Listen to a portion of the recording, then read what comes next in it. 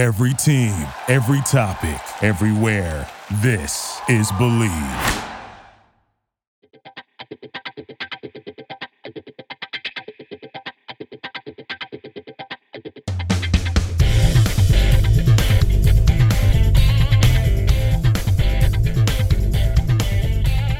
Welcome back to Believe in Softball. I'm your host, Jenna Becerra, and summer continues with more softball. It's a time when pro and international ball is in season, but it's also peak travel ball time, which means a lot of young players are just putting in the work, and we're going to get into that a little bit today. But first, some quick reminders for the show. Follow us on Instagram and Twitter at Believe in Softball. That's BLEAV. Believe in Softball is also on YouTube, so subscribe there. The video is great. You get to see the guests the way that I do when they talk. It's really unique and pretty cool. With that said, let's go through today's batting order. First, we'll cover our bases, give you some news and callouts from around the softball world. Then we'll head into today's interview with Tony Rico and Holly Pierce. Now, a lot of background on these two. I'll give you a little bit now. Holly was one of my travel ball coaches back in the day, and Tony was actually my good friend and Stanford teammate, Ashley Hansen's travel ball coach. So not only did they help us on our way to Stanford, but they're doing a ton for the game now together. Then we'll end things with the foul tip of the week, which are tips to help us keep going and get better. All right, let's get started. Covering our bases. BetOnline is the fastest and easiest way to wager on all your favorite sports, contests, and events with first-to-market odds and lines. Find reviews and news for every league, including Major League Baseball, NFL, NBA, NHL, combat sports, esports, and even golf. BetOnline continues to be the top online resource for all your sports information, from live in-game betting, props, and futures. Head to BetOnline today or use your mobile device to join today and make your first sports bet. Use our promo code BELIEVE50, BELIEVE50, to receive your 50% welcome bonus on your first deposit. BetOnline, where the game starts.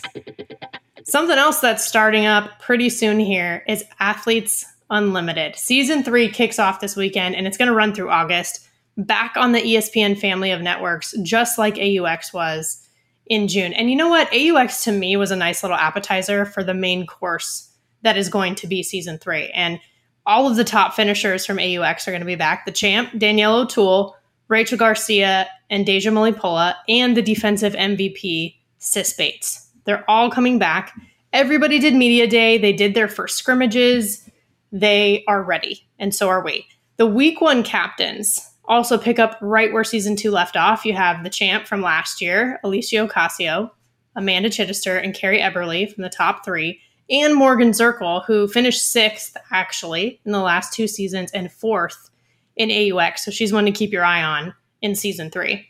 And you know what? I'm looking forward to all of it, and I really love seeing our favorites back in action, but I'm also really excited about the new faces and just seeing how they're going to shake things up, because I think that's why AU is so much fun. So when it comes to the rookies, you look at Rachel Lewis. I mean, come on. She was a part of the best super regional ever when she helped lead Northwestern against ASU in Tempe this past season to make it to the Women's College World Series. So now we're going to see that grit going pro. Then there's Mia Davidson, who became one of my favorites to watch, as you guys know, at Mississippi State. She hit a home run in the scrimmages, so she's off to a good start. And I just love how much she loves softball and her teammates. So excited to see that. Then there's Kiki Stokes O'Connor, who is not a professional softball rookie overall by any means, but it's her first Athletes Unlimited season specifically. She's a friend of the show. She was a season 2 guest, and I'm just excited for her to get this opportunity. And you guys know how I love seeing coaches who still play, and they can kind of show up the young ones and show them what it's all about. I think it's fun. Then, speaking of which, newly announced Duke assistant coach Sydney Romero is playing with the new grad Peyton St. George. So this kind of Duke connection, it warms, obviously, head coach Marissa Young's heart, as well as mine. And kind of cool, too, because throw this in there. Amanda Chittister picked her on her team. She actually coached her early on when she was at Duke as well. So just full circle moments. I love it. Dial me them up all the time. And there's a full circle moment in another area of pro softball too. WPF is expanding. Oklahoma City is going to have a team, the OKC Spark, join for the 2023 season in June next year. It is the 3rd franchise that the league has solidified in this first year of operation. We've been watching the Vipers and the Pride. Now the Spark are joining. So To me, though, what's cool is that it's a personal win, really, for Commissioner Lauren Chamberlain, because we know about her OU ties and just her experience in Oklahoma City at the World Series. And it's the softball capital. The Hall of Fame is there, right? And Patty Gasso said it too, where else would you want a team for something like this? So pretty awesome. The owners as well, Tina and Robert Floyd. So they're business owners and Oklahoma natives, and Tina has been a longtime OU softball supporter. She is the first female owner in WPF history. Obviously very early on in the history, but still sets a good tone for really this movement for women to show that the WPF is eating at their own restaurant, And then we also obviously want to protect her dream when it comes to the young players in the travel ball system.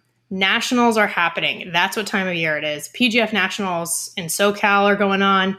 18 and under are playing at the Huntington Beach Sports Complex, and it just brings back memories for me all the time. I played so many times there growing up, and it was back when we actually used to do like ASA Nationals and stuff. It were the tournaments leading up to what were Nationals in Oklahoma City in the summers. But now the landscape has just evolved a ton, and PGF is right there in the heart of Southern California.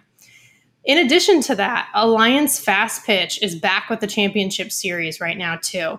We talked about this back in season 1 when it was first announced, and in season 2 when Alliance had the first championship series. Really, this setup is supposed to mirror more of the college season structure. It's focused on personal development opportunities as well for the athletes and the coaches. There are big names on board with Alliance Fast Pitch, and our guests today were actually part of it from the beginning. Tony really spearheaded the whole effort. Holly has been there coaching with their team, the Firecrackers, as well from very early on. And like I said, travel ball has changed a lot since I played.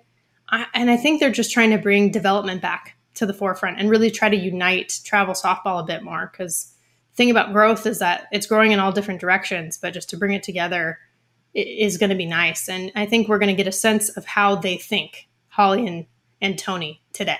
So they're playing the championship series in Indiana. 18U and 16U are battling it out. And one thing I saw that was pretty awesome is that they're using a facility that has a 26-field complex with turf fields. I'm just like a little bit mind blown reading that because that just didn't exist when I played. More and more complexes were popping up with a bunch of fields. We even played at some of them for some of the college tournaments I was at, like Kajikawa in Tempe. But to see them being able to utilize that at this level is really cool. Because for me, I remember all of my experiences when it came to nationals, and it was always exciting from the 12U days of trading the pins with the other teams. And I still have some of mine framed, by the way, for one of those years.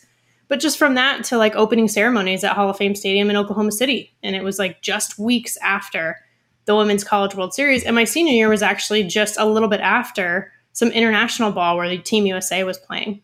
So it's just really, really cool when you think about it. And it used to coincide with my birthday too, which is coming up on August 9th.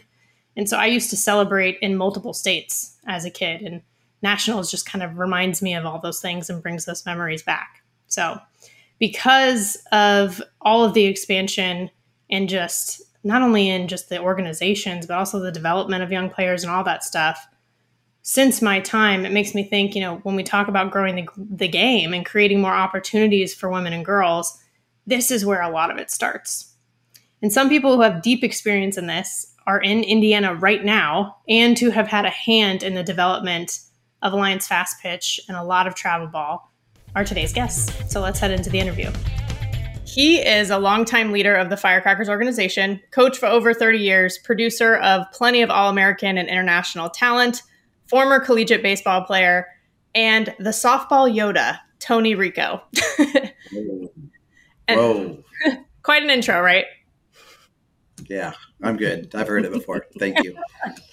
And then she is a San Francisco State pitching alum, coach for over 15 years at the college, travel ball, high school levels, has a master's in sports psychology, and is one of my old travel ball coaches, Holly Pierce. Hi, Holly. Hi.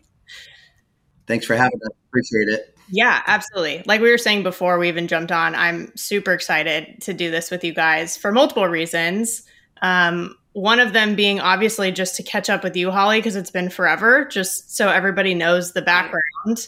For the listeners, I played for the Jets travel ball team in Southern California my senior year of high school, which was basically started by Holly's family. So let me just start with, how are they doing? My family is good. Not really involved in softball anymore. I obviously stuck with it, but my dad founded the Jets 1998, and it was formed really actually around my sister because I'm 3 years older. But then it got to a point, I think it was like 16s, where they moved up where I could play.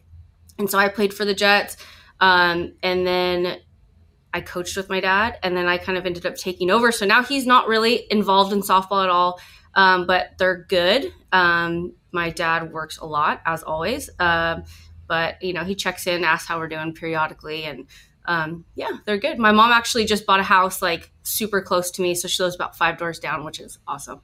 That is amazing. Like babysitter, grandma, all the things all in one. That's perfect. Absolutely. Yeah. Well, and that's the other thing too is go ahead, Tony. So, you played for the Jets. Who did you play for before the Jets? I played for the Raiders with Phil Bruder before that. Okay. Ooh, Phil Bruder. Mm-hmm. Yeah. There you go. I love it. Okay, I know. Got it. Throwback, right? Yeah, that could be a topic in itself right there with Phil, right? Easily. I know. Should probably get him on the show because that would definitely be entertaining. I think everybody could agree on that one. Definitely. It won't be boring, that's for sure. Yeah, exactly. And with Holly too, I mean, it's just, again, more context. I know you were asking too before, Tony. We also went to high schools down the street from each other, basically rival high schools. We didn't get to play against each other. We didn't cross over, but, from the same area. Gotta love Ventura County. It is a very small little bubble. Really is. Still is. For sure. Well, and then with you, Tony, I think this is the first time we're actually ever chatting, but one of my Stanford teammates, really good friend of mine, who was actually the second guest ever on this show, played for you. And I think I'm talking about Ashley Hansen. Yes. And she's great. She just got some exciting news. I don't know if you've spoken to her, and I don't know if I can disclose it. So I'll just leave it as she got some really exciting news regarding Stanford, and I'm super excited for her. That is awesome. Wait, I was just texting her earlier today, so now this is cryptic, and I'll have to follow up with her. But she actually told me. Yeah, and I don't want to get in trouble for saying something, but it's recognition, well deserved, and definitely super exciting because she was one hell of a player. Okay, probably still is if you want to. I think I know what it is, and maybe we'll let the listeners try to guess in the meantime. But she did tell me, maybe you talked to her earlier today, but I talked to her a little bit ago and she was like, can you tell Tony to text me back? Because I'm in Huntington Beach and I would like to see him. So probably better off doing it right now so I don't forget. That is so funny how people know how to get a hold of me. Actually, I need to catch up with her. She's in the area right now. So I'm super excited about reconnecting with her. But just can't be proud enough of that young lady. I know. She's great. And the family she's built also is amazing. I feel the need to ask you, though, obviously I have plenty of stories, but do you have any embarrassing or just fun stories about Ashley to share? She'll kill me, but it's okay. No, I have a great one. So we do something called drink, tax, and tip, where we take all of our players, sit them at one table, and they all have to order and put their orders on one check. Students no having their parents kind of order for them. And so we felt it was important for our players to understand the total cost of food and not just the general cost of food, because how many times have coaches or parents taken kids out, then they end up $50, $100 out of pocket. Sure. So it can be quite painstaking. It takes a little while for everyone to figure out what it is that they ordered, how much it costs, and how much it's going to be. And they all put it into one cash pile. And the accountant is usually one of the more intelligent ones. So in this case, it was Ashley Hansen. She's the one that collects all the money, looks at the total order. They include drink, tax, and tip. And then she brings it to me and we figure out the total. So we're at BJ's in Colorado one year and Ashley comes up, routine by then, counts it all out. Here's with the tip, boom, boom, boom. And she walks out and we leave the restaurant. Ashley calls me about an hour later and said that her parents had stayed in the restaurant with some other parents and that the manager came up to her, to the group of parents and said, your team shorted the bill for what they paid. So Ashley says, Tony, I figure you want to take care of this so that I don't have to. So that sounds like Ashley. She was only like 17 or 18. She says, but here was the number. Here's exactly what it was. And they're wrong. So I thought, So I actually went down to the restaurant and I pulled the manager aside And I said, look, if we need to do this, we can do this. But I'm telling you, I'm going to bet money that you weren't shorted. And for whatever reason, and anyways, he went and got the bill. He apologized. I had to follow up with Ashley because I was more nervous on that end of it, that I wasn't doing my job. So she held the restaurant accountable when they were accused of shortchanging it. And that was just the way Ashley's mind worked. Her IQ is so high on and off the field. So that was a pretty fun experience with her, one that stands out, definitely. That is definitely on brand. I can see that. And she was one of the ones on the team who had a more like technical major. Like, meanwhile, I'm studying communication and media studies, right? She's like management science and engineering and taking the math classes and doing all the things. So that I feel like it actually sounds familiar too. I want to say she might have told me about that, like at some of our college team dinners and stuff. That is perfect. Of all the years we've done it, I've never had anyone call me and say, hey, go back and fix this so I don't have to. So, but that was just one story of hers. Yeah, she was great. Yeah, love that. Well, see, between her and that connection, and then obviously my personal connection with you, Holly, it makes me really happy to see the two of you doing what you're doing with the range, with firecrackers, with everything. I've just loved to watch you guys. And that's why I'm really excited for us to get to do this and in this forum too, but even just to get to catch up and chat in general. So I would love to ask you, how was the range born? Like, how did it come to be that you two teamed up and decided to do this? I'll start with the inception. The concept of the system that we use, I was a pitcher in college, a converted shortstop, and then ended up in the bullpen. And we had a very efficient system. It was a pretty renowned program. And it was just basically locating pitches. We really concentrated on the destination of the pitch, and that's what our coach and system obsessed on. So it's something that I've always utilized in softball because I'm not a softball pitcher. I never understood the mechanics. I certainly don't teach the pitch itself. And so it's something that we had used for quite a long time. But in thinking about all pitchers in our industry and trying to give them more value, Holly really stepped in and took it a step further. So I often describe her as the brains and the brand of the range. So anybody that's seen it online, all the colors, the whole schematics, everything, the presentation, the storytelling, that is all Holly. So she's the brains and the brand. I'm the crazy coach that's been using it for a while, but I'll let her describe kind of how we came together and where she kind of took the ball from there and turned it into what it is now. So for me, I think, what was it, like 5-6 years ago? When we retired the Jets and I came to Firecrackers, and I was, when you're on the outside of Firecrackers and you don't really know what goes on the inside, you can have a lot of judgments or opinions on like the way that they do things. It's different. It's, it's kind of a cult and they're drinking the Kool-Aid and like everybody's just so all in. So from the outside, I was one of those people that when I came to Firecrackers, like I was really excited for the opportunity, but I also I'm just a very free thinker, and I'm like, I'm not going to drink the Kool-Aid. Like, they've got to kind of prove it to me. I need to know the system works, they just do things differently. And so I didn't immediately buy into every single thing that, the system was or what the system did. I had to see it work and really understand it.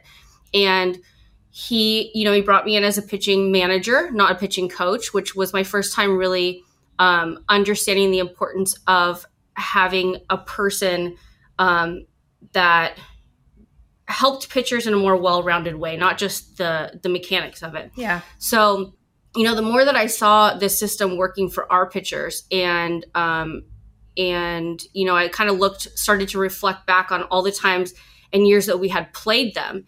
And, I remember even when you were on the team, I'm pretty sure that we played them in Colorado in like a top 10 type game.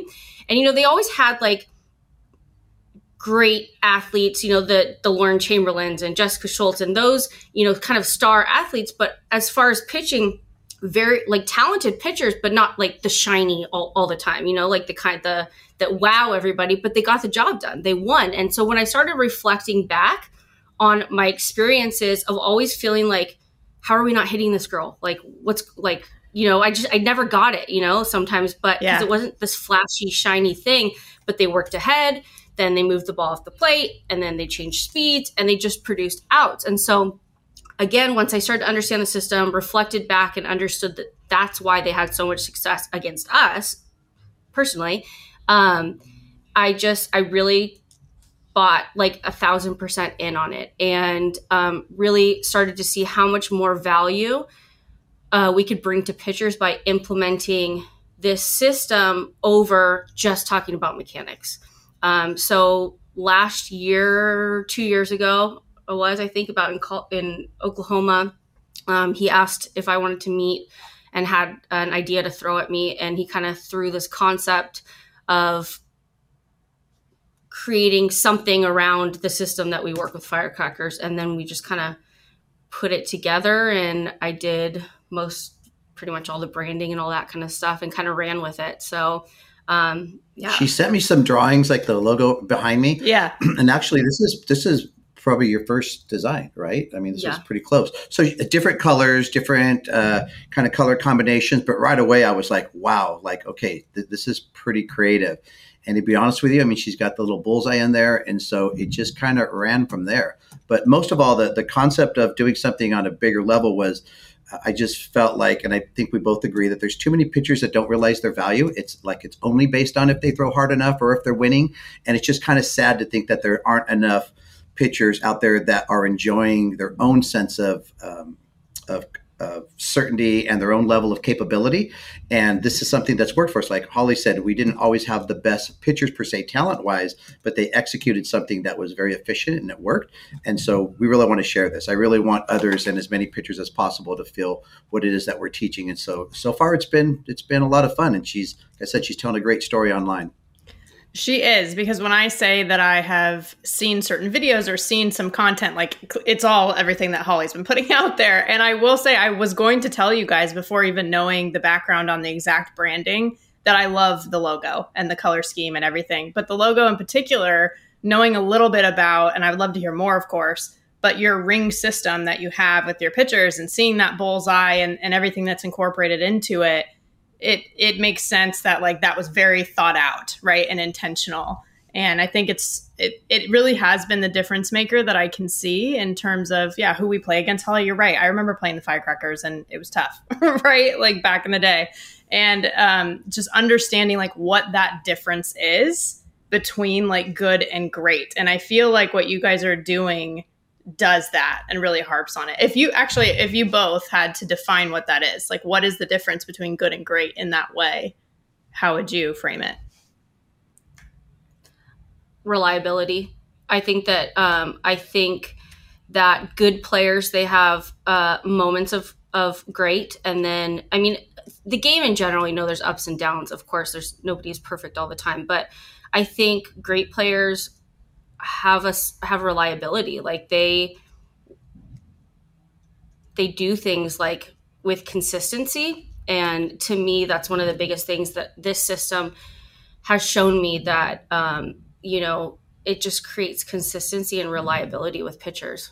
Yeah. And I would say self-perception, creating a more truthful, honest, but a confident, empowering self-perception. So everything that we find in pitchers that we bring out is all truth. There's no make-believe, there's no anything. It's your ability to kind of put the ball where it is. There's all different perspectives. It's like the hitting industry or pitching industry. Everyone's got different opinions and everyone's got a different flavor or flair for how they do it and what they believe in. And our industry, just in my opinion, has always been kind of very competitive, maybe even a little insecure, where it's like, kind of knocking each other down. We kind of look at it as everyone's a chef, right? And everyone just cooks differently. And so we're not trying to change anything. We're just offering a different perception. But for me, it is that self-perception of I can do this. I am good enough. We don't have anything like a belt system that they have in martial arts or, any type of certification. So, how often have we heard players playing this game 10, 12 years, and then either a pitch doesn't go where they want it to, or they don't hit the ball where they want to, or how they want to. And then the first thing they tell you is what they did wrong. And I'm like, my mind doesn't work that way. I always expect to have an outcome that I'm surprised when it doesn't happen, then I'll fix that. So it's almost like the other end of it. We say all the time, and she's mentioned it in social media, we don't do things to be different, but we do things differently. But I think the irony for anyone that would be listening is that when you really listen to it, her psychological concepts are very academic. So not everyone's heard of those. But when you actually think about the concept of the range, anybody can do it. Anybody can teach it. There's no age requirement. There's no level. It could be your first day pitching. And so liken it to like maybe going to a carnival and trying to hit a milk jug and win a prize, right? Yeah. And you get 3 balls. So you miss right, you miss left until you finally hit the milk. So it really focuses on the destination of the pitch. But it starts with self-perception. You have to understand that you have the ability to do this and that you're not being measured by whether you hit the spot or not or whether you hit the target. It's kind of a system around that concept. So it's been a lot of fun so far, and it's been great to see the students realize and that realization come true, and then them bring the stories back to Holly and myself of what's starting to happen now differently in their process of how they play the game. Yeah. And I actually saw on social media, so I called you the softball Yoda, Tony, in your intro, but I think Holly did this, right? 'Cause she does all the branding. Her call you the softball Yoda and you're the academic, right, Holly? And I think that's really cool because in both ways, though, it's very, very focused on mental side, way more than the physical side. And that's what has struck me the most. And even if you look at your website, the way you guys list out like, hey, here's what we focus on. We talk about behavior, game knowledge, ownership. Those things are really more mental than anything else. Yeah. And I think it's cool to have that sort of that background that you have, Holly, being with the sports psychology. And then actually, Tony, one of the things Ashley mentioned to me when I was like, hey, what should I ask him about? She was like, I think he is so good at the mental side of the game, especially with young female athletes. And that's where he has changed the game. And so to see that that's really both of your focus and to see that come to fruition in this way is really, really cool. Yeah, well, I appreciate that. But again, I just think that the concepts are so stupid simple that I want everyone to understand. There's nothing real proprietary other than the brand and how we're doing things. But it really concentrates, instead of how you're doing something, get into the mindset that you're strategizing and competing. So even though a lot of these young players don't play chess or checkers, but it's very much about I have a set of pieces in front of me, tools. What do I want to do? How do I want to use them? What just happened and what's going to happen next? And it's a constant forward moving. Yeah. But Holly comes in and describes the actual psychological process. So when they start understanding the different type of goal settings, how you can get there, not focusing on just outcomes, even though emotionally that registers the strongest with us, people, our coaches, our parents, but really focusing on that process. And it's really magical to not only see the physical game change, but the way that our students tell their story. So they no longer just come in and say, I did bad because I got hit or I lost, but they tell a story of what happened. And now a home run to them is a mistake over the zone, over the middle of the plate. So all pitchers do it. Every level has it. But they're no longer defining themselves. And I think she can go into that about how we like to see our players no longer define themselves by their outcome, but really about what they know about themselves. Yeah, Holly, do you want to dig deeper into that? Because I feel like from what I've seen, that is like your wheelhouse with what you guys are doing. Yeah, well, I think, going off also just what he said about I think the biggest thing for me is that our pitchers start to see the game differently. We talk about having a set of glasses on and then they just see the game in a different way, whether it's their own game, whether it's watching a game. You just start to just notice different things, see different things. And when they play the game like that, I mean, you can start to take some of the emotion out of the failures in a way. Like they're, obviously we have that competitive fire, and trust me, like I hate to lose. But when you see the game a certain way, and like he said, that the outcome is just really the result of, for instance, missing over the white of the plate. It's like, okay, it's a 2-ball adjustment. That was 2 balls from being a really good pitch. I just left a little more over the plate. It's not, I'm a bad pitcher. But when you see the game like that, you don't see yourself as a failure. It's just a mistake that happened. Our classes are divided into 2 sections. So the first 45 minutes, they're 90-minute classes. The first 45 minutes, we invite all the players and their parents into an area where we either. So recently, what we've been doing since it's baseball season is we turn a baseball game on live, and right away they show the strike zone, in the baseball game. Yep. So the very first thing we'll do is we'll go, okay, so what's the count? And our pitchers kind of understand that it comes down to basically where you're placing the ball. So the hitters are looking for a mistake inside that strike zone, right? And pitchers are trying to put it all around that strike zone unless they have something unique with speed or spin or something like that. And so we'll just start 1-on-1 count. What's the score? Okay, what do you think's going to happen? She's going to pitch it lower than the box or outside of the box, and then he's either going to swing at it or not. So it's kind of cool that we could take a live game and then just talk about the concepts and go, well, let's watch this pitcher and hitter play chess, right? So who's making a move, what's kind of happened, and then what's the outcome? The outcome is just a story. So you look at it as a story and not so much, again, as a definition or how good or bad you are. Now, obviously, as she said, the more consistent you can be, because even on the other side of that, okay, you threw a great game, right? You threw a shutout, you threw a no-hitter. And yeah, we want you to feel like you're the greatest pitcher in the world, but we also want you to come off and say, look, I've managed myself, right? I've managed my behavior, my routine.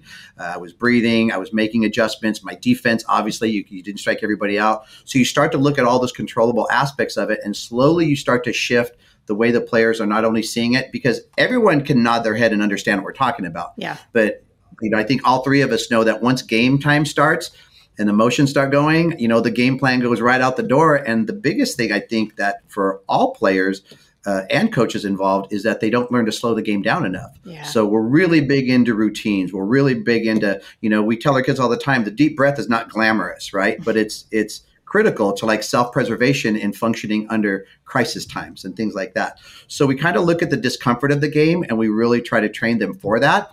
And then again, listening to them tell the stories of how they handled it is just, that's been the game changer for us, because we're going on just about a year now of our classes, and it's been extremely rewarding. So much so that we're in a new facility right now. We really haven't created anything else other than range classes. This is pretty much what we're doing full time in here. And then she just launched an online range club as well. And so that took place about a month ago. And so, yeah, we're just excited about continuing to get more people to say, take a look, or get them to take a look, knowing that they're skeptical and they don't like to change things.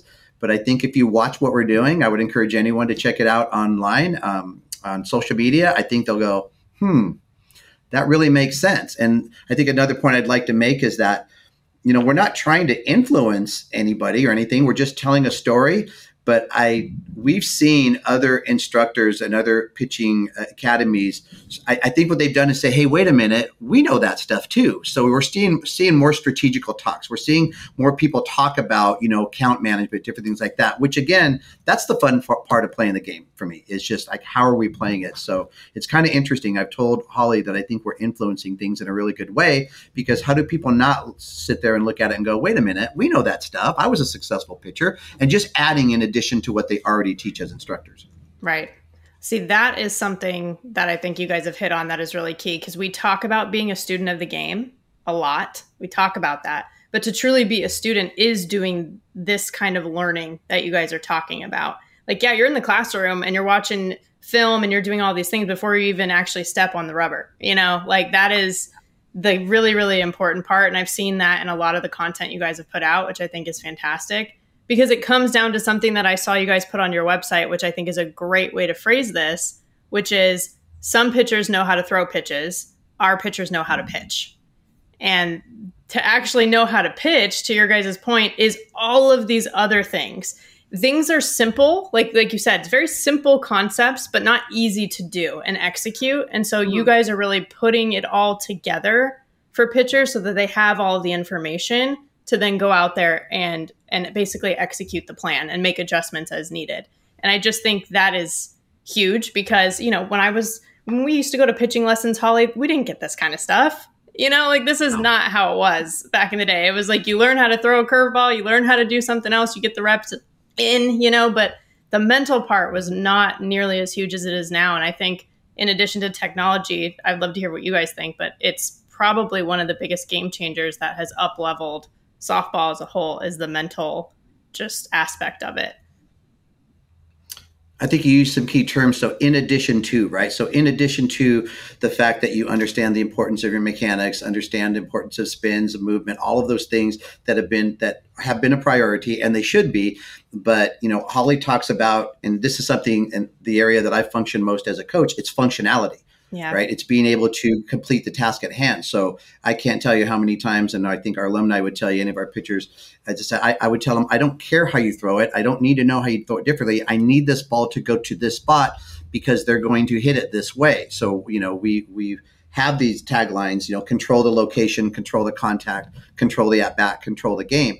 And if you think about it, even at the very highest level, they're still going to make a certain amount of mistakes. I mean, major league pitchers make on the average of 20 to 40 mistakes a game, right? A great softball pitcher, you're probably talking about 5 to 10 mistakes a game.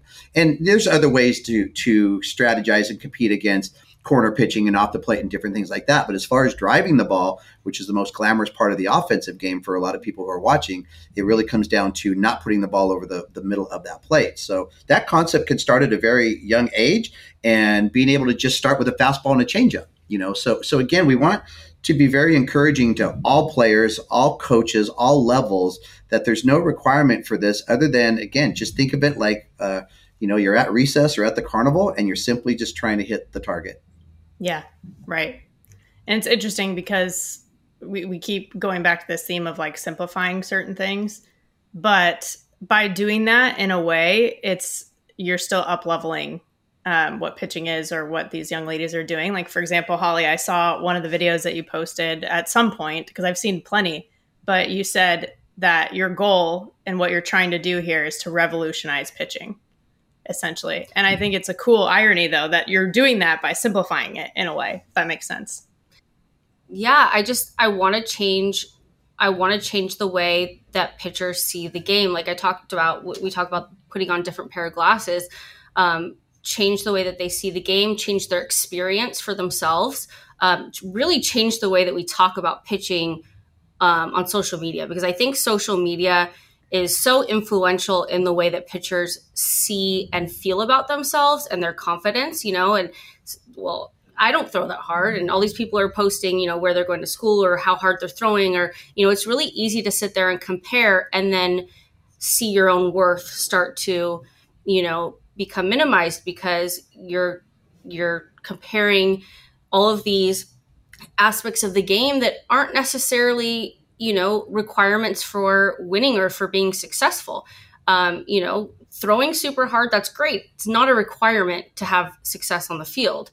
Even spin rate, awesome. Like if you're in that top, 1% where you're just missing bats and getting tons of swings and misses, that's great too, but also not a requirement for success in the game. If you don't have those things, it doesn't mean you can't still be successful. So I think in revolutionizing the game, it's just revolutionizing the way that pitchers look at what it takes to be successful. And when you realize that there's a lot of things within your control that can help you be successful, like there's, I can work speed after speed after speed and lift and whatever. I'm never going to throw 72 miles an hour. It's just my body's not made. I'm not going to, and same goes for spin, or like if you look at it in terms of, home to first, right? Like there's some people that are never going to run a 2.8 or 2.6. Like it's just physically not going to happen.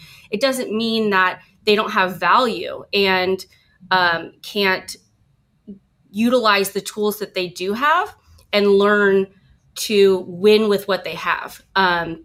So I think that's really in revolutionizing the game. What I mean is just changing the way that pitchers see themselves and what it takes to be successful.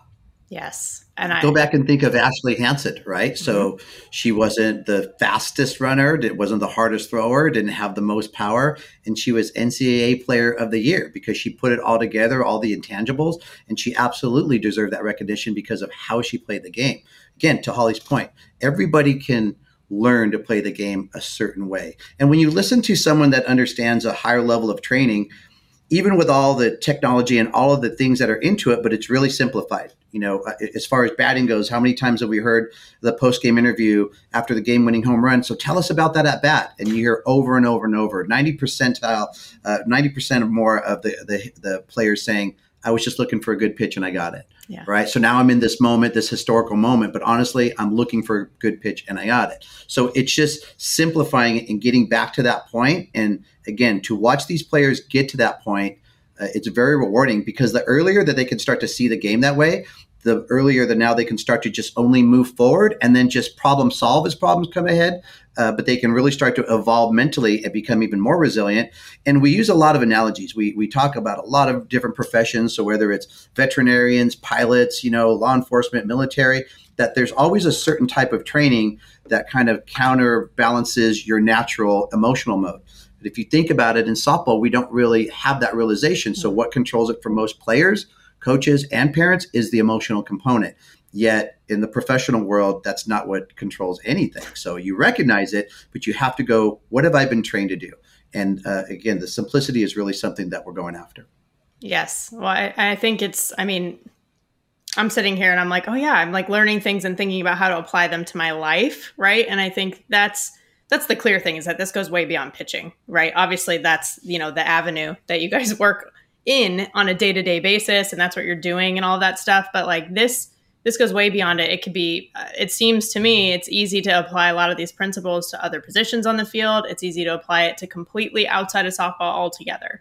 And that is the part that I think in college it can be tough, like the transition to freshman year and all that stuff.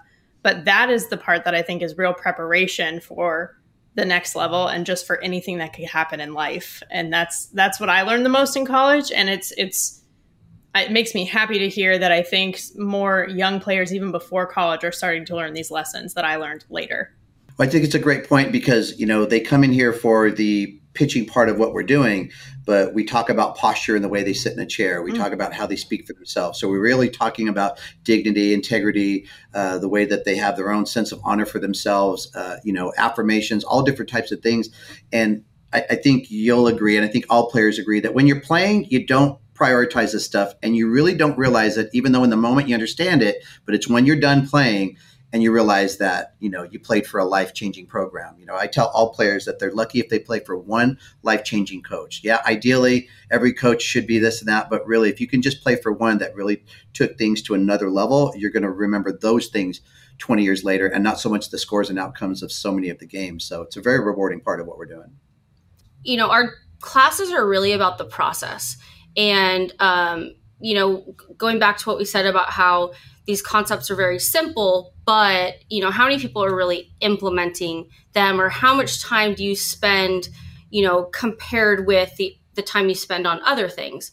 And, so many people say like, trust the process, or, it's something that you hear obviously, but how many people really talk the process? How many people are really prioritizing the process? And what are people most reactive to? Because most coaches are going to talk about the process, but then they're most reactive to outcomes, when you make a physical error or whatever. So they can say that, but what are you reacting to, and what are you really prioritizing on a daily basis? And, for these classes, the process is about making adjustments. It's about breathing. It's about, our thought patterns and the things that we're thinking, about just applying like those simple things, but actually practicing and doing it and not just talking about it. We put our girls in front of the mirror and practice breathing, practice their routines. At the end of every class, we end with a competition. And the reason for that is to try and introduce a little bit of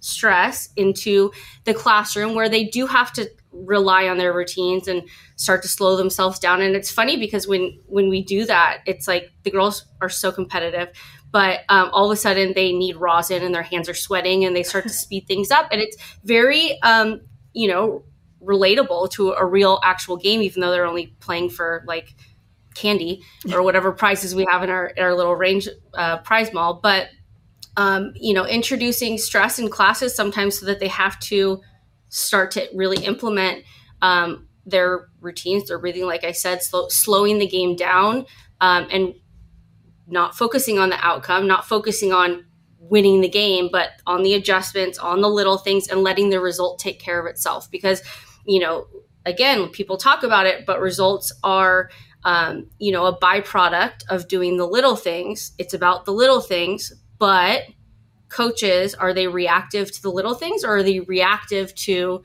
the big things, losing a game or when you strike out or whatever, So I think that we do that a lot on our team, and he's really good about that.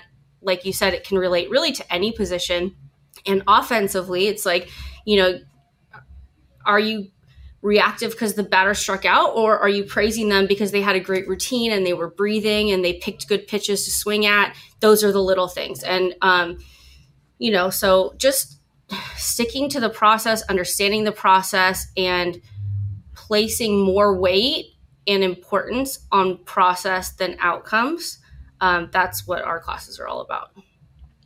I'm really glad you pointed that out, because that is one of my favorite things to point out if I'm calling a game, for example, is I'll mention if I'm doing a Stanford game, let's say, Jessica Allister, you'll see her kind of like clapping and getting really excited if someone just has like a good foul ball. You know, it's like they didn't get a hit or anything, but she's just happy with whatever adjustment they made from pitch to pitch.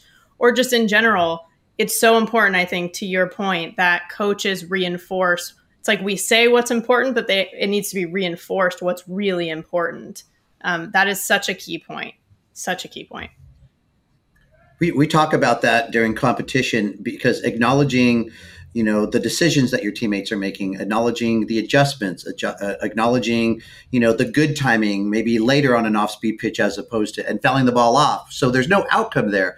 And it's not for this purpose, but I tell them, imagine you're on the other side of the field and you're hearing this team get excited about things that you don't even know why they're getting excited. Even that starts to get in your head, because we know that so many players are untrained in that area. And so what ends up happening is the things that you want the most, you think about the least, and then you get them more often. It's just, once you understand that. And then I would say, if there's any dads or men that are new to the softball industry and are coming over from baseball, I mean, Mike Kendrea told me this a long time ago, and I think it's really important because it relates to why, our competition is for Candy and why she has so many videos of them dancing. These young ladies have to feel good to play good. And us guys, we have to play good to feel good. So there's the contradiction in what happens in the car ride home afterwards. So if there's any guys out there to fast forward your learning curve, is that the better that your daughters and players feel, the more likely they are to be in a good state of mind to just allow themselves to express themselves. And look at softball almost like dancing, right? So when you're in a carefree state of mind and you're just expressing yourself and not worrying about how you're doing things, again, it's more entertaining, it's more engaging. And then when things fall in place, you've mastered that process, or at least trying to. It's the ultimate way to play the game. And you just really don't want to go back to anything else, because you realize that even though it's more evolved, it's really, again, just simplifying things. And I can't state enough that this is available for anybody. Anybody can think the game at a higher level once they learn to just tune out the noise of their emotions. Yeah. I think the celebrating the wins, basically, piece that you mentioned. Actually, Holly, this reminds me, because I felt like you guys were really good at that with the Jets even before I was on the team. Like when I was on the Raiders, I remember we were warming up near you guys. We were about to play you at the time. And I think I heard, so I don't even remember who it was, but someone on the Jets said, oh yeah, how do we figure out how to get to them last time we played them? Oh yeah, we just have to like get a lot of energy going and kind of like cheer really loud and just like kind of take over control in that way. And I remember I heard that and I like told my teammates and we got all like riled up about it. But the point was, I felt like the Jets were really good, and this is when I was on the team as well, at kind of creating that energy. And I felt like you were a big part of that. So I can see that now in what you're doing here. Thank you. Yeah. I think that just being all in on anything, and there was a quote that I read a long time ago and it's always stuck with me. Like, nothing great is ever accomplished without enthusiasm.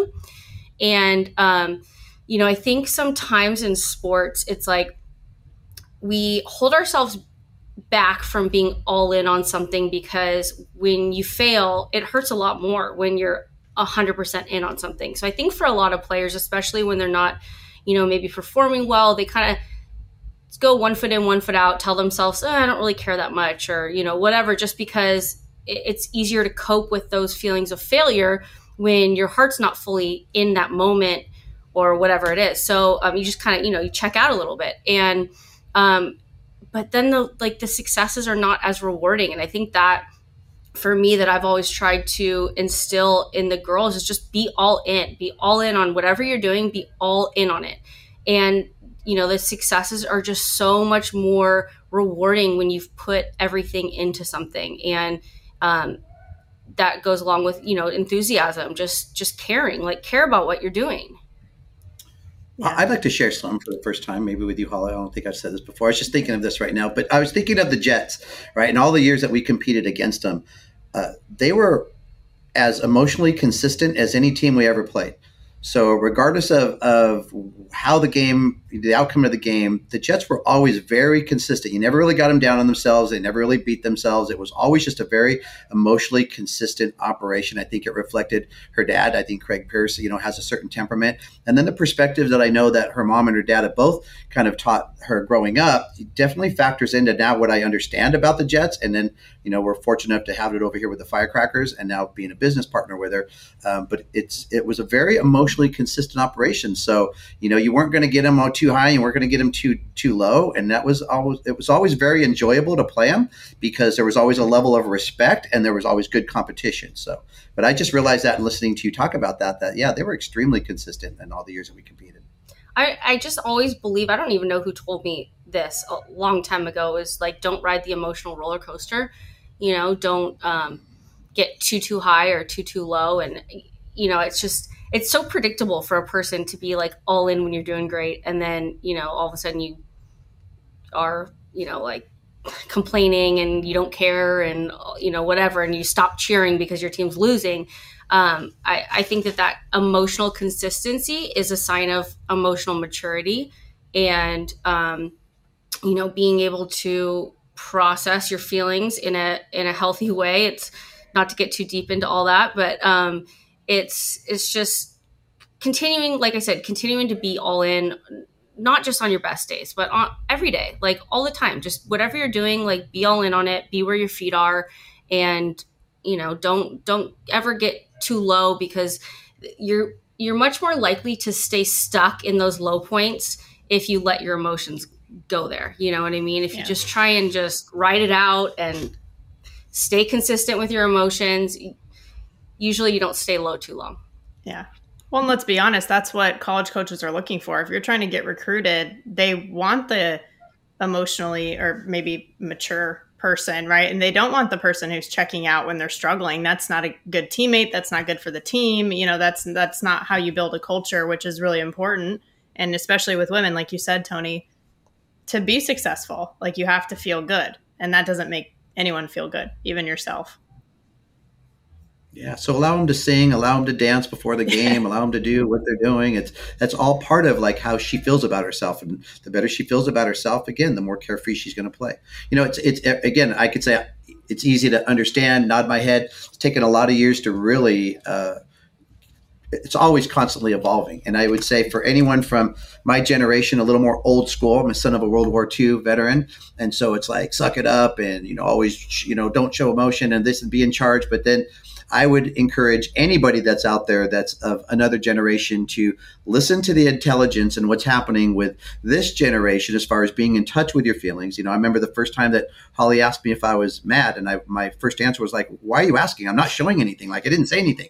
And she's like, no, like, are you mad? Like, I'm asking you. Like, it's not like you're showing it and you're doing something. I'm asking you how you feel. And I was like, what do you mean? And that's change for anybody is not comfortable, right? But it's very empowering when you realize, and again, it's more of a challenge to not just let your emotions or your kind of traditional behavior kind of take over, but constantly challenge yourself to continue to learn and evolve, because then it's rewarding. And yeah, accountability, having her right there and knowing, if I had that reaction and she would just look at me, yeah, I give it a look. But when there's respect earned, you don't want to act immature in front of her. So it's not like I don't want to be immature or she's going to say something. It's like, no, I really don't want to show that side of myself. I don't want to be that person. I want to be this person. And so, for as long as we've done this, and I on the outside have been able, I guess that's part of the reputation I've had, is to not show things,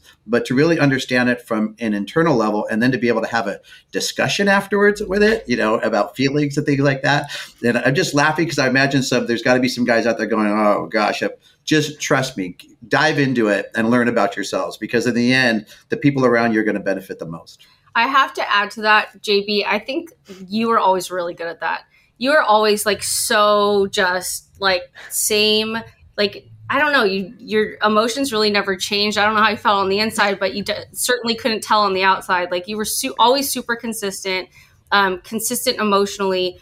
And I think it's funny. I have this memory that sticks out to me of her that when we picked you up, it was, I mean, to pitch, but also to play shortstop. Like you were our starting shortstop. Yeah. And really pretty quickly evolved into our starting pitcher, our number one pitcher. And I remember we were at that qualifier in like Virginia, and we get Virginia Shamrock's first game, which that year their team was like stacked as many years. I remember they had like Dorian Shaw, and they had Matty Kuhn. Great yes, lineup. Cooner. And JB no-hit them.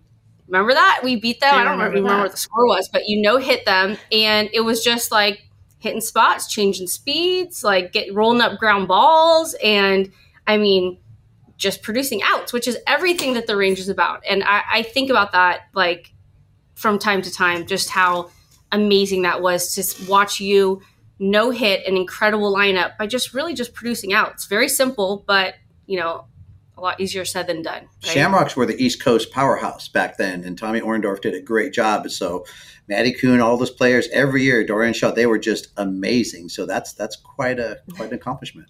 Yeah, thank you. And thank you for bringing that up, Holly. I think about that sometimes too, mainly because of what I learned from it, right? Because I'll be honest, I don't know if you remember this part about that story, but I had just went to grad night and like stayed up all night with all of my classmates and everything at Disneyland, got on a plane first thing in the morning, went literally straight from when the bus dropped me off at my high school, got on a plane, went to Virginia, and then it was like the next day we played that game.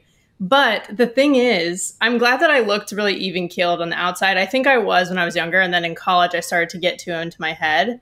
But that because I was like tired and it was like, you know, I basically stopped overthinking and just had to simplify the way that we're all talking about how you have to do to have that success. Yeah. And so I think back to that sometimes where I'm like, see, when you don't think about it too much and you kind of trust what you're doing, that's when you have that success. And even if, and I'm not thinking about the results, right? They just came. So yes, thank you for bringing that up because I think that's a good example of what we're talking about.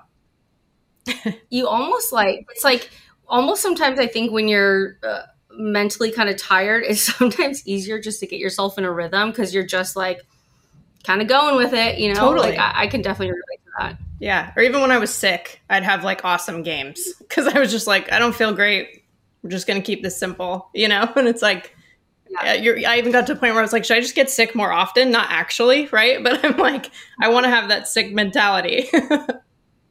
Right. But it's part of the crazy part of when you understand really how to play it. It's the crazy part of the recipe, right? So when I go slower in my mind, I go faster with my body, yep. Right? So a lot of contradictions when you think about the words and different things like that, but it really is the point. So when I expect less of myself for whatever reason, injury, sickness, whatever, I end up having some of my better games, right? And so again, it's just interesting to reflect back on that type of the learning part of the learning curve.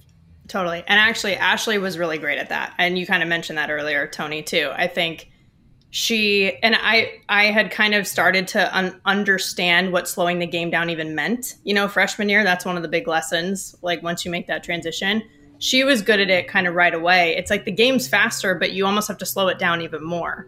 And I do think that was a big factor into her success, among other things, obviously. But then as myself and like others on the team, like when it clicked, that's also when some success came. So I think you're right.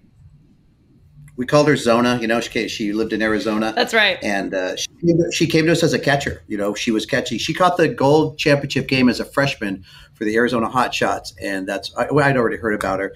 So I watched her catch that game. And so she came to our team originally as a catcher. And then I saw her take a ground ball. The very first ground ball that I saw her take, I thought, oh my gosh, like she is like an amazing fielder. She has no idea like how good of an infielder she's going to be. And there was one Sunday, you know, again, her drive back home was 7 hours. And again, this is the other part, strongest memories of her is asking her if she wanted to go home early on a Sunday, right? So, you know, go ahead and miss the last game, the third one on Sunday, get on the road earlier. And she pulls me aside and she goes, Tony, is my mom or dad telling you that I'm not doing my homework or something? She goes, please stop asking me to leave early. I came to your team for a reason. Please stop asking me to leave early. I want to stay to the end. I get my homework done in the car. And unless you're being told something, I don't appreciate it. And again, she was like talking at me and I again, I'm trying to be respectful of her journey. And she's like, look, I know what I signed up for. So that's enough of that. I'm getting what I need. And then, the rest is kind of history. So now she's like hooking up the whole Western United States with like high internet or something with Google. So now she's taken her game to another level altogether, right? I know, she's a big deal. She's a mom of 2. Like it, yeah. She's doing an all-star awesome on and stuff. off the field for sure. Her and Nolan. Yeah, exactly. Her and Nolan. He was always really funny at our games too. He would kind of heckle the other team. It was pretty entertaining back in the day. He was a ball player too. Played baseball. Yep, right? Sure did. Which I think I always love talking to them because they're the type of people, and I think I would put you guys in this category too, where it's like you kind of leave the conversation and you're like motivated or you're inspired afterwards, and those are the best kind of people. Yeah, absolutely. So Holly was saying, an hour might seem like a kind of long. And I said, no, once the conversation's good, an hour seems very, very short. It goes by very, very fast. True. I'm a newbie. I don't know. Well, I mean, it's just like, your classes, you said they're 90 minutes, right? It's like they probably fly by for you because that's what you love it. You get into it. Yeah. And we do this every night with the classes. We write down a couple of topics. We do it, but then we just kind of ad lib, wing it, fill the room. But it's really how we get it in the pocket and adjust to what's in front of us. And I think it keeps it fresh for the students as well too, because they don't know really which way we're going to take things. And so it's a lot of fun. Plus, I'm not really capable of sticking to a script or any type of outline, so I'm best kind of all over the place. Yeah, it's an understatement. Well, I'm the type where I like have to prepare because that's how I feel good. Like we said, you have to feel good to play good, play good to win, right? But it doesn't mean I'll stick to everything I prepared, but I just feel good about having that foundation, and then when we get into it, I guess it's like a game, isn't it? It's like you can do all that preparation, but then you make the adjustments and figure it out in the moment.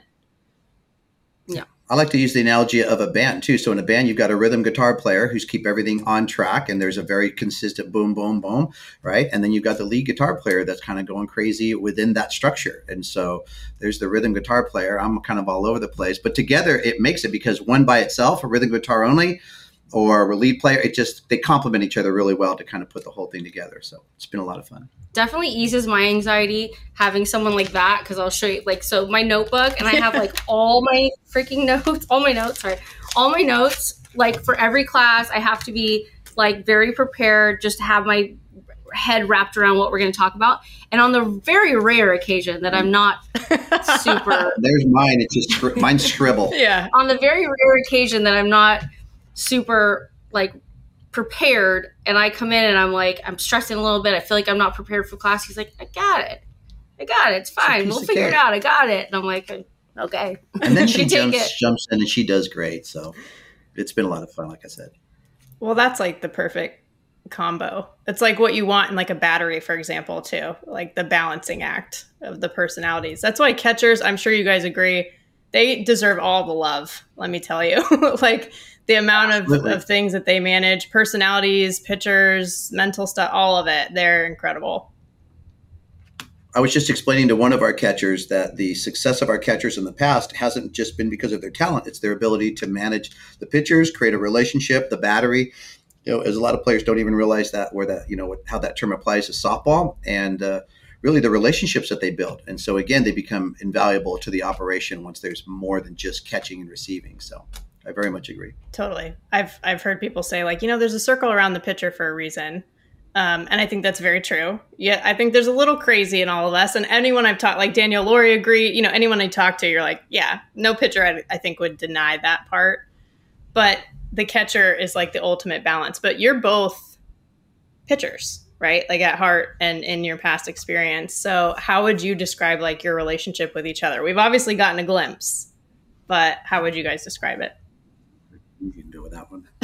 Well, I would say that I'm definitely nobody talks to him the way that I talk to him. I don't think anybody else really puts him in his place.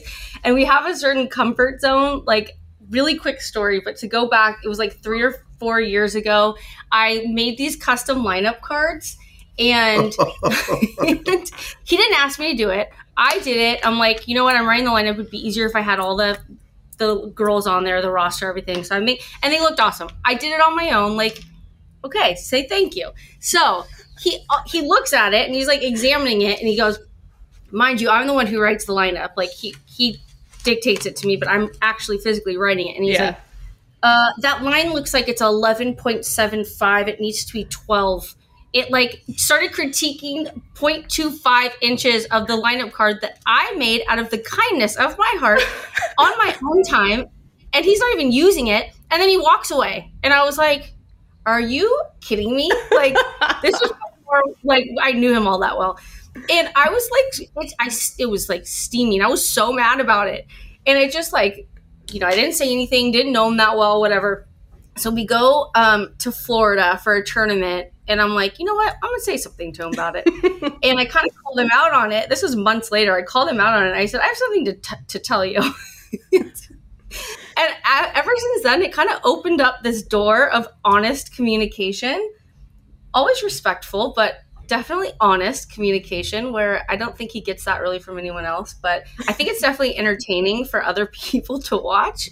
The girls definitely laugh a lot about it. And in class, too, I think our dynamic's kind of funny. But my learned response to that would be, I was definitely wrong. I should have recognized how hard you worked on that, and I should have refrained from saying anything that was in my mind other than. So I would say chemistry. I think Holly and I have a chemistry that just, you know, again, sometimes it's there, sometimes it's not, but it just has been there since, you know, again, I would say even just from that particular experience, but it's always kind of been there. And there's just a lot of, like, I love when I can give the ball to somebody, right? So I've always been kind of in my own space and things like that. And sometimes it's hard to find someone that can take the ball and run with it. And some people don't like to give up the ball. They want the ball all the time. I really enjoy others' success.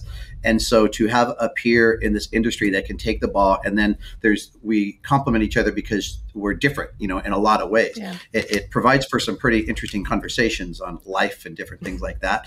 But I think chemistry is the word that I would use to describe. And I think if people kind of watch us online and things like that, they might be able to see that. But there's a mutual love and respect for each other that I think is, again, very, very important, because then for whatever we do have to work out, whether it's even just talking about the business, right? So how do we, because to use even the lineup card as an example, how are you going to speak about something when there's a difference of opinion? You don't knock things down.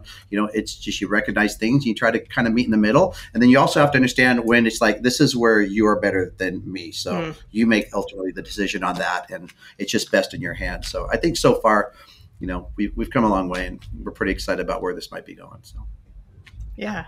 Well, I'm excited to watch you guys, but the part of the reason I ask is because I think it's important, right? Like, you guys are emulating some of these lessons too, like between the two of you and how you guys operate as a team, right? And then your athletes will see that, not just what you're teaching them in, you know, in the actual curriculum and all that stuff, but just by example too. And I think that's really important for all coaches.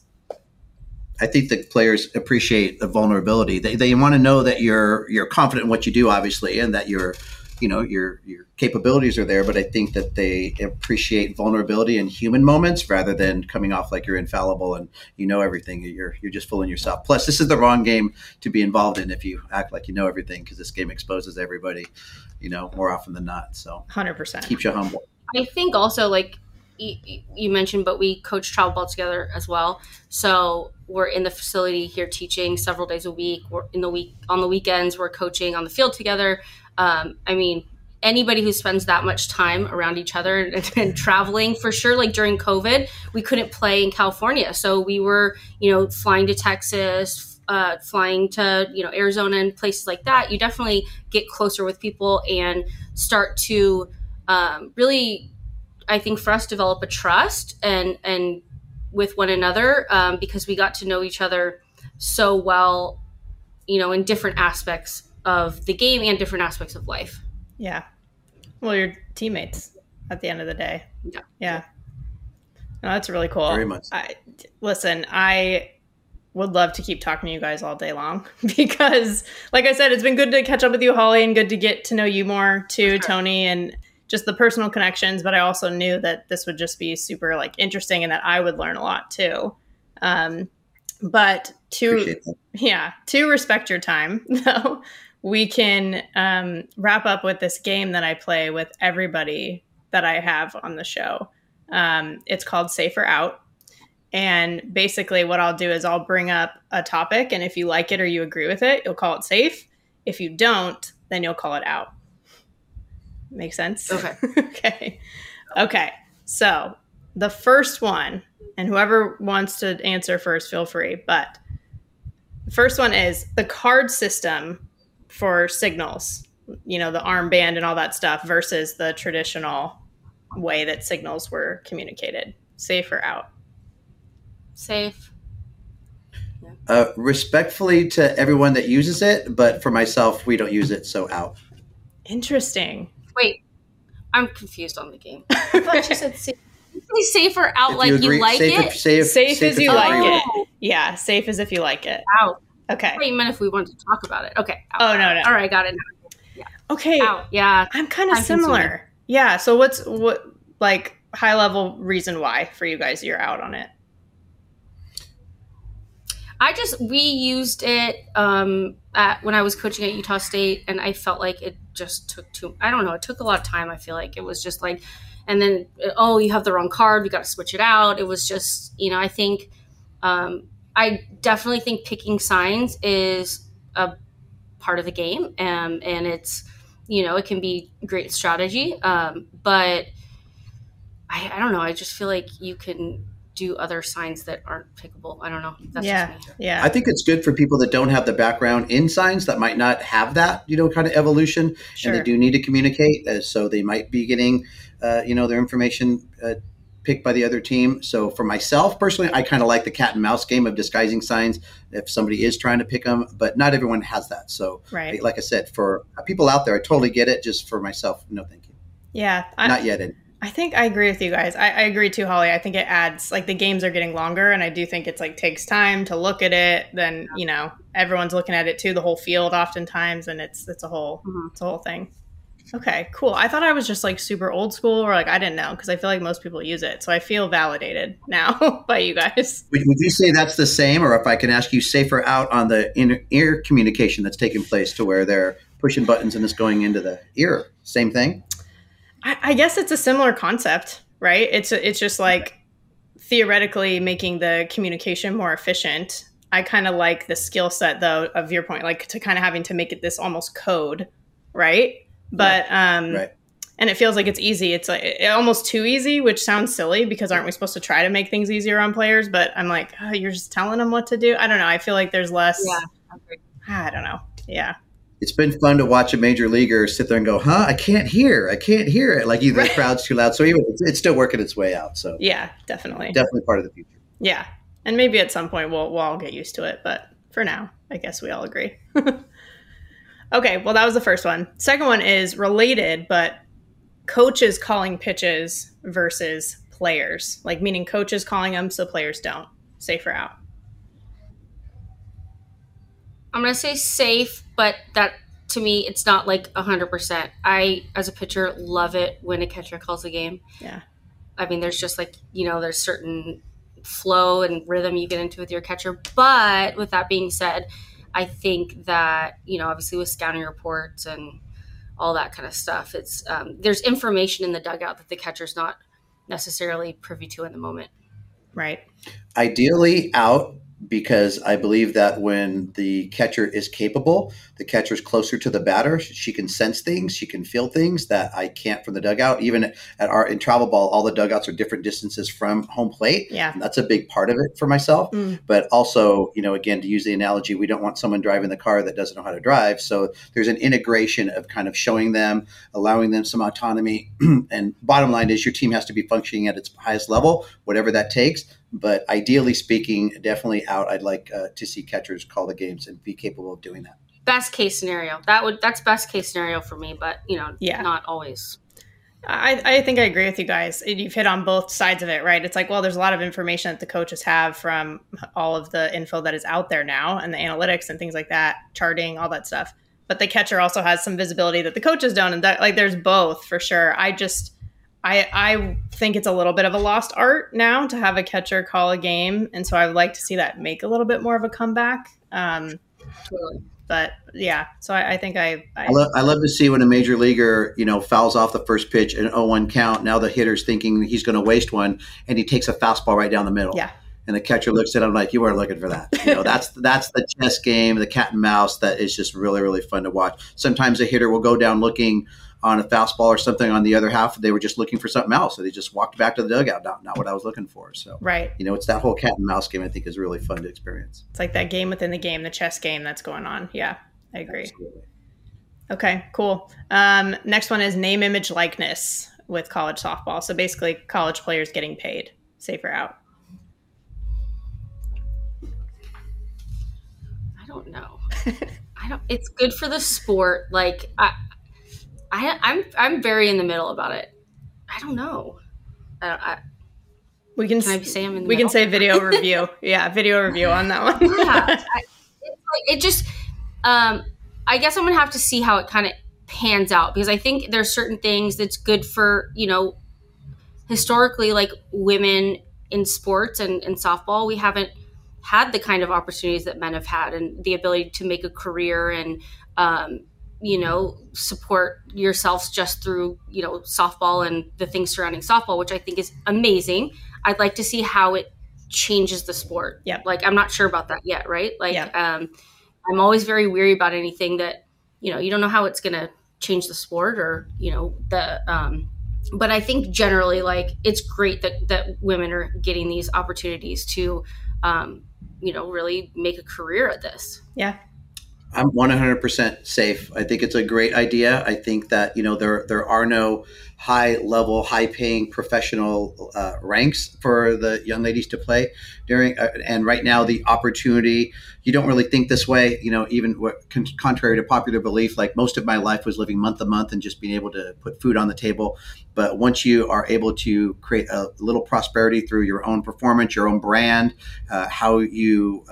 how people feel when they're watching you play as almost like an entertainer, but the opportunity to provide for your families, the opportunity to provide for maybe your parents while they're sick, different things like that. Now, it's got a long way to go, but also the opportunity to teach more at our level down here than just the game, right? So marketing classes, branding classes, like really get into that level of education. Because I think that the opportunities, and again, especially to empower young women, and if you look at the College World Series, the highest ratings in our game right now are college softball. Yep. And so that is where it's all kind of thriving right now. So I'm really super excited. There's a long road ahead of it, and there's going to be some ups and downs with it as we figure things out, but I'm all for it. Definitely safe on the NIL. Yeah. Like anything else, learning curve, we'll figure it out. There's probably more right ways to do it, right? And there might be some like not so great ways to approach it, but that's, I guess, like anything else. Yeah. Football's going to show us that. Yeah. We'll learn from that. So. I think you're both right, though, in terms of for women specifically, women's sports. I think it'll be great because you actually see certain social media platforms, like the top followed people or the top engaged with people are female athletes. And you're like, oh, that's awesome. So now it might level the playing field a little bit, at least with men's sports. So, yep. I look at entertainment. Look at, there's 12 and 14-year-old actresses or actors, 8-year-olds, that America falls in love with, right? So we always fall in love with young females for, again, just the way that they are. And then look at the entertainment business. Look at singers, look at dancers, look at, what they're doing and capitalizing. So if we incorporate that into the game itself, there's so much more than just how you're throwing and how you're swinging. It's how you're presenting yourself. And bottom line is that you infect these young ladies that are out there watching you play, and now they want to be like you. So do they want to be like you because you throw sidearm really well? No, they want to be like you because of what they see. And so I think it's just another area of performance and entertainment. And I think that that's where softball is unique to even some of men's sports, is that you can integrate things, because you're not going to see baseball players, hugging each other and dancing and doing the same things. And it's just much more entertaining. And I really appreciate the way the game's being played. Yeah. Yeah, definitely. Absolutely. Okay. Well, last one is bat flips. Safe or out?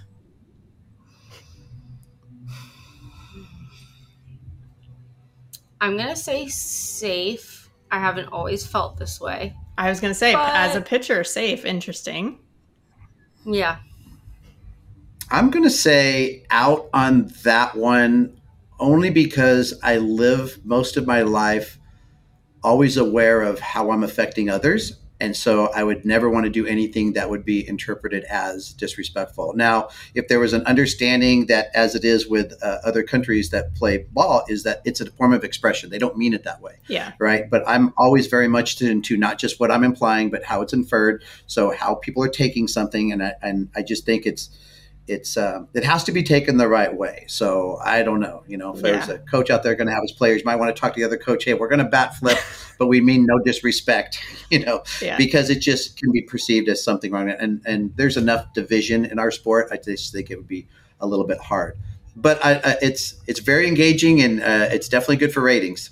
True. Yeah. I think that's why I would say safe personally, not my style. Like I was raised to play the game a certain way, and it's not really my style. But with all the softball on TV, I think the entertainment value that it brings, it's entertaining for the sport. People are watching on TV, and that in the big picture, anything that makes the sport more entertaining on TV for viewers, I think can't really go wrong. When Jazz Rollins flipped the bat at Arizona, I think it was on a Saturday. And I don't think it went over too well. And then the next day she hit a home run and she just placed it on the ground. And even, I don't know. So I'll be honest with you. I probably watched that 3 or 4 different times. So agree with it or not, it was definitely worth watching. Yeah. I think that's the thing, right? It's like, it's kind of controversial, I guess. People are split on the opinions, but it gets you talking about it at the end of the day. So there's that. Yeah, absolutely. Mm-hmm. Well, what about you? For bat flips, I think I'm similar to you guys, where I think like my initial reaction is out. Like that just wasn't my style. Not really what I was like there to be doing. Not to say I judge anybody who does it, because I think there's a difference too, right? Between if someone's like really in the moment and they just hit this massive like go ahead home run or like walk off that just won their team a huge game, and you're just like very excited and energized and you do it. I think that's one thing. It's another thing if it's like, we're up like 7-0. I just hit one and I'm kind of just doing it for my own ego. I think there's like a spectrum. Boundary. Yeah. Yes. Yeah. Definitely. Exactly. I think we all agree it might not be our personal preference, but I respect what's happening within the game. Yeah. There's nothing better than seeing somebody bat flip and then the ball hits the top of the fence and then they get thrown out at second. Well, it's kind of gratifying. That's the thing is like I hit home runs in college, but it wasn't like my bread and butter. So for me, I'm like, I don't know if there might have been like twice where I felt like I knew it was going out. You know what I mean? To where I'd even feel like in a place to do something like that. Yeah. Right. You're hustling the second base, not knowing. Yeah. I'm out of the box. Like I'm not, I'm trying to get extra bases. I didn't know it'd be all 4,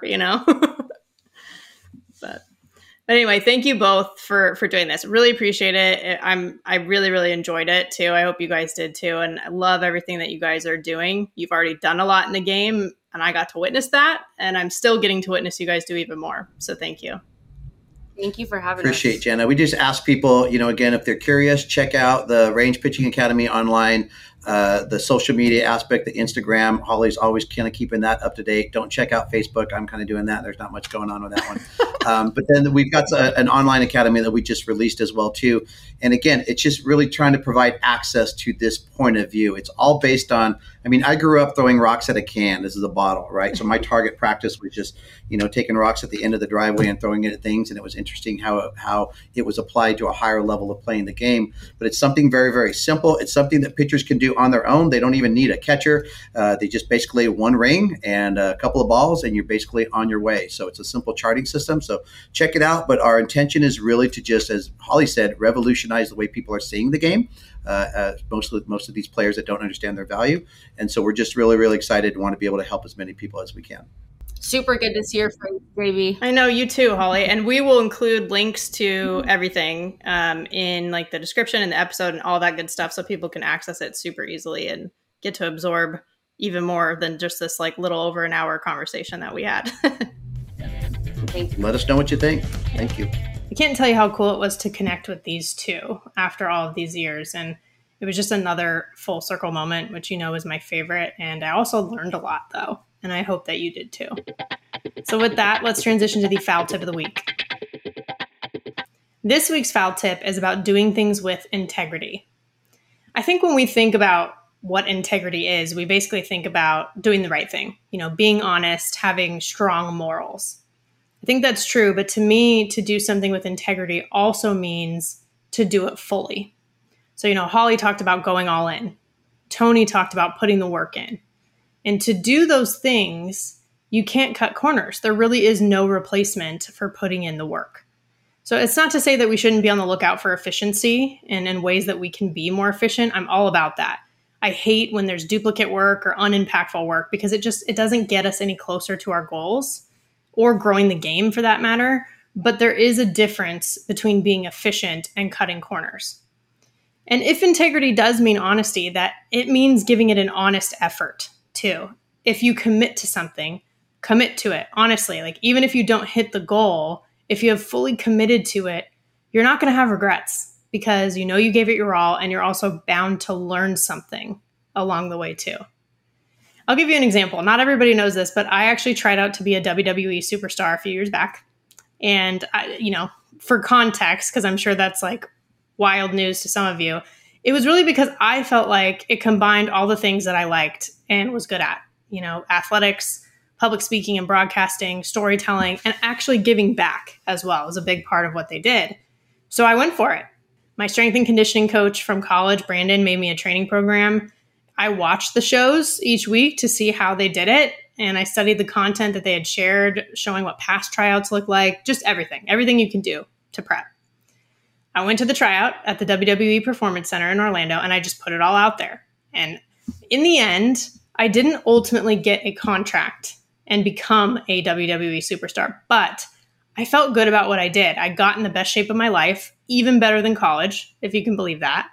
And I learned that I could get back to that place because that was something I didn't know, like in my post-athlete world after finishing my softball career, like what that would look like. But I also built new relationships and I even got another opportunity out of it to audition as an announcer, which is a whole other story. But the point is, if I had cut corners and just didn't do it with integrity, didn't give it my all, none of that would have happened. And I just would have wasted my time and their time. Because when we go all in and put the work in, like Holly and Tony said, that is when good things happen. So that's it. Do things with integrity. That's the foul tip of the week. You've been listening to Believe in Softball, part of the Believe Network and presented by BetOnline. The show is available anywhere you get your podcasts, wherever you listen, including Believe.com, and you can watch the videos on YouTube too. Subscribe, rate, and if you liked it, write a review for the show. Appreciate your support. Always want to know what you think. Follow us on Twitter and Instagram at Believe in Softball. Again, that's BLEAV. You can always reach out to me on Twitter at JennaBecerra01 and Instagram at JennaBecerra as well. As always, thank you for tuning in and catch you soon.